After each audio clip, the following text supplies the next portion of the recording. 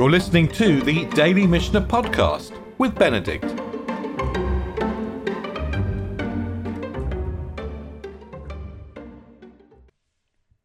We're in the 6th Mishnah of the tractate of Shekalim. And we're still in the middle of temple administration.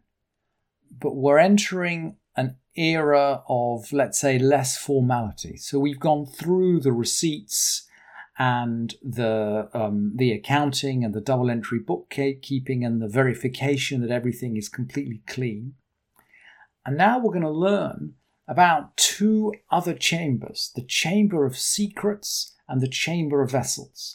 And here we begin to leave the formality, the accounting, the calculation of the right offerings, or yet more into the human day-to-day issues involved in running a real community with poor people. And it's very interesting that the Mishnah begins, Shtei l'shachot hayu b'mikdash. There were two chambers in the temple. We know that there were many, many more than two chambers in the temple. In fact, these upcoming Mishnayot will mention some of these other chambers. I mean, for example, there was the storehouse chamber where they would collect all of the half shekels.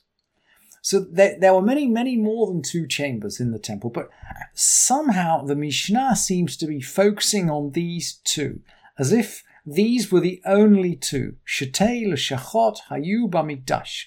There were two chambers in the temple. Achat lishkat hashaim ve'achat lishkat hakelim. One was called the chamber of hashaim. That's the chamber of secrets. The other was the lishkat hakelim, the chamber of vessels. Why do we need a chamber of secrets? Lishkat hashaim yirechet notnim l'tocha ba chashai. The chamber of secrets. Well, sin-fearing people used to put their gifts in there in secret. Ve'aniyim b'nei tovim, the poor who were of good families. So this sounds like, this is socially inclusive of the poor, but it's socially inclusive to a certain extent. The poor of good families. Mit parnasim mitocha ba chashai. They would support themselves from it in secret. So this is like a secret tzedakah fund. And nobody knows. The Rambam comments, I brought you the Rambam below just because he's so important, really. He says, Chashai hu hasod v'haseta. Chashai means secret or hidden. V'chol ha'inyan mevuar. The whole issue is clear. Eino tzarich pirush acher. It doesn't require any explanation. But of course, the Rambam has already explained it in his halachot on the laws of charity. And we know that the highest form of charity is when nobody knows who's giving and no one knows who's taking. That's the highest form of charity in terms of the Rambam. And that's exactly what we have here. That's exactly what we're modelling here. Here's a fund in which no one knows who's putting in and no one seems to know who's coming out, who's taking out. But it's all anonymous, but the aniyim b'nei tovim, the poor of good families, are supporting themselves from it. And that's in the middle of the Beit Mikdash. So the Beit Mikdash is not just it's not just a ritualistic center for carrying out sacrifices. It's not just for mitzvot bein adam la makom. It's not just for sacrifices to God. It's also mitzvot bein adam la chavero. That is all for between man and man. That's also happening there. And then the Mishnah continues. Lishkat hakelim. What about the chamber of utensils? Kol mi shehu mitnadev keli. Anybody who wanted to give a utensil as a gift would throw it in. Now we're getting more into temple administration. Once in 30 days, the treasurers would open it up.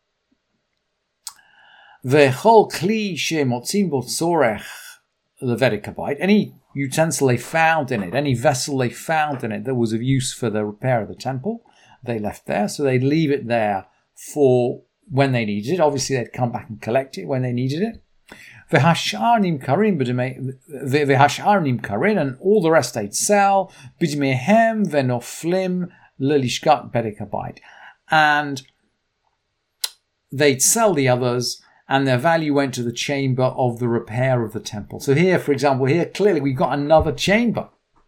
Lishkat Vedikabite. This is clearly the storehouse where they stored money for the repair of the temple. So there were more than 2 chambers in the temple, but somehow this Mishnah seems to focus just on these 2. And these were 2 chambers where people would put in things that people would donate anonymously. They donate anonymously, and much of the rest of the structure of the temple is driven by status and by wealth and by power, but these 2 chambers seem to be different. In addition to the 2 tables, and now we're going to go into a riff of counting and of enumeration in the temple. We're miles away now from the Shekalim, as well as the 2 chambers. There were some 13s. 13 shofarot, 13 shulchanot, 13 hishtachayavot hayu b'mikdash. There were in the temple 13 chests, and these are called shofarot, horns in Hebrew. And we learned before that the chests were called horns because they were shaped like horns, like shofarot.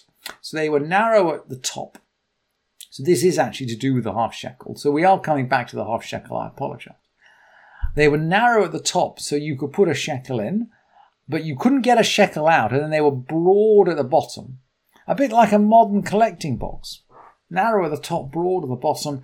Money went in, but it was hard to get it out. I presume that the treasurers had some way of getting out. So these were the 13 chests, the shofarot. But also there were 13 tables and 13 prostrations. And in the following Mishnayot, we'll learn exactly what these 13 chests and tables and prostrations were. So we'll come back and look at these in detail.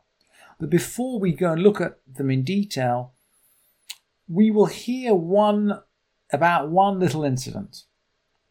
Shel Beit Rabban Gamliel v'Shel Beit Rabbi Hanania Sgan HaKohanim. Those are the household of Rabban Gamliel and of Rabbi Hanania. We've heard already, by the way, that people of Rabban Gamliel's house would behave in a slightly different way. So, for example, they wouldn't just put their half shekel in the chest. They'd go straight into the chamber of the half shekels and they'd throw it in personally. So we already know they behave differently. But they behave differently in terms of prostrations as well. Hayu mishtachavim 14. They used to prostrate themselves 14 times. Where was the additional prostration? Opposite the woodshed, or the wood storage yard. They did this in front of the woodshed. Sheken masoret biyadam avotehem shesham ha'aron nignaz. Because they had a tradition from their forefathers that the ark, the Aron, was hidden there. What's going on? Let's just carry on to the next Mishnah. And we will learn actually the Jerusalem Talmud as well. Because the Jerusalem Talmud has a slightly longer version of this story.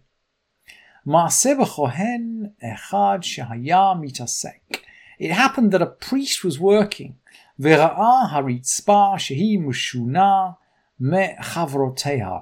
was different from the others. Actually, literally, it was different from its friends or its colleagues. Different mechavroteha. We'll come back to that word. Ba ve'amar la chavero. He came and told to his colleague, to his friend. Lo hispik ligmor et hadavar ad sheyatzta nishmato. Before he had time to finish the matter, his soul departed. Ve'yad'u bichud shesham ha'aron nignaz. And they knew for certain that the ark was hidden there. So, what's going on? Well, the Jerusalem Talmud has a slightly longer version of this story, and I think it's worth looking at just to just to think about, well, what the Mishnah is telling us about. And of course, we're seeing from here, by the way, very much the construction of the Mishnah. So there's an enormous amount of Tanaitic material, of material from the time of the Mishnah. Rabbi Yehuda HaNasi is an editor, and he squeezes into the Mishnah the material he thinks is important. He squeezes and he condenses and he chooses. So he's put a condensed version into our Mishnah, but the long version is quoted in the Talmud Yerushalmi, in the Jerusalem Talmud. The Rabbanan Amrim, then the rabbis say, Lishkat dira etzim haya aron ganuz. The ark was hidden in the storage room of the woodshed. We're talking now, we're in the time of the first temple. So the Babylonians have overrun the city.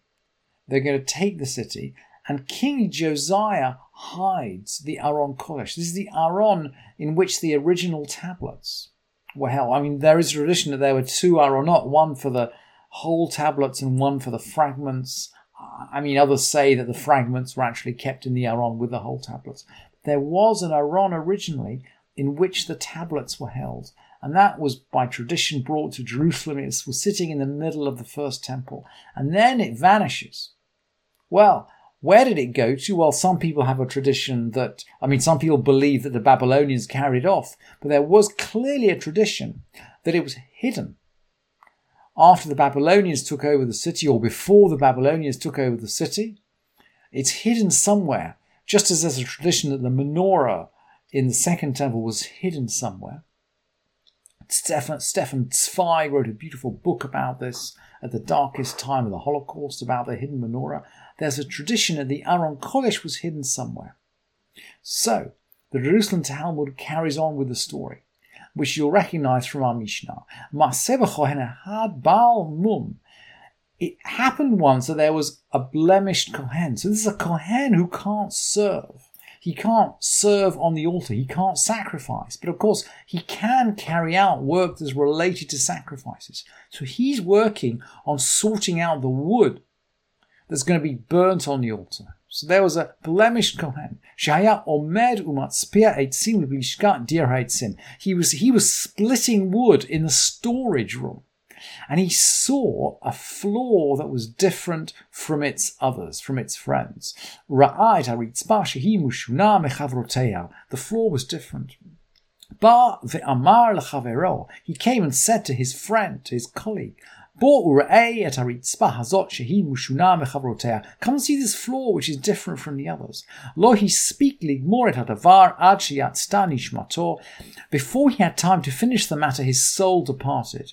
And then they knew for certain that there the ark was hidden. Tane, Rabbi Hoshaya. Rabbi Hoshaya said, He kish aleha b'kurnas. He hit it with a sledgehammer. Remember, what is this Kohen doing? He's standing there splitting wood. He sees this place where the ark is hidden. He hits it with a sledgehammer, with his hammer that's in his hand. Ve'yatzat eish usrafato. Fire comes out and burns him. Just as I suppose the fire came out and burnt the two sons of Aaron. It's almost as if the Mishnah or the Gemara, the Jerusalem Talmud, is telling us, look, there are certain things which are hidden in the temple, but there are certain things that we just can't investigate too far. Maybe the Aron Kodesh is hidden somewhere there. We can't go there. There are certain places where we just can't go. Thank you for listening to this edition of the Daily Mishnah Podcast with Benedict.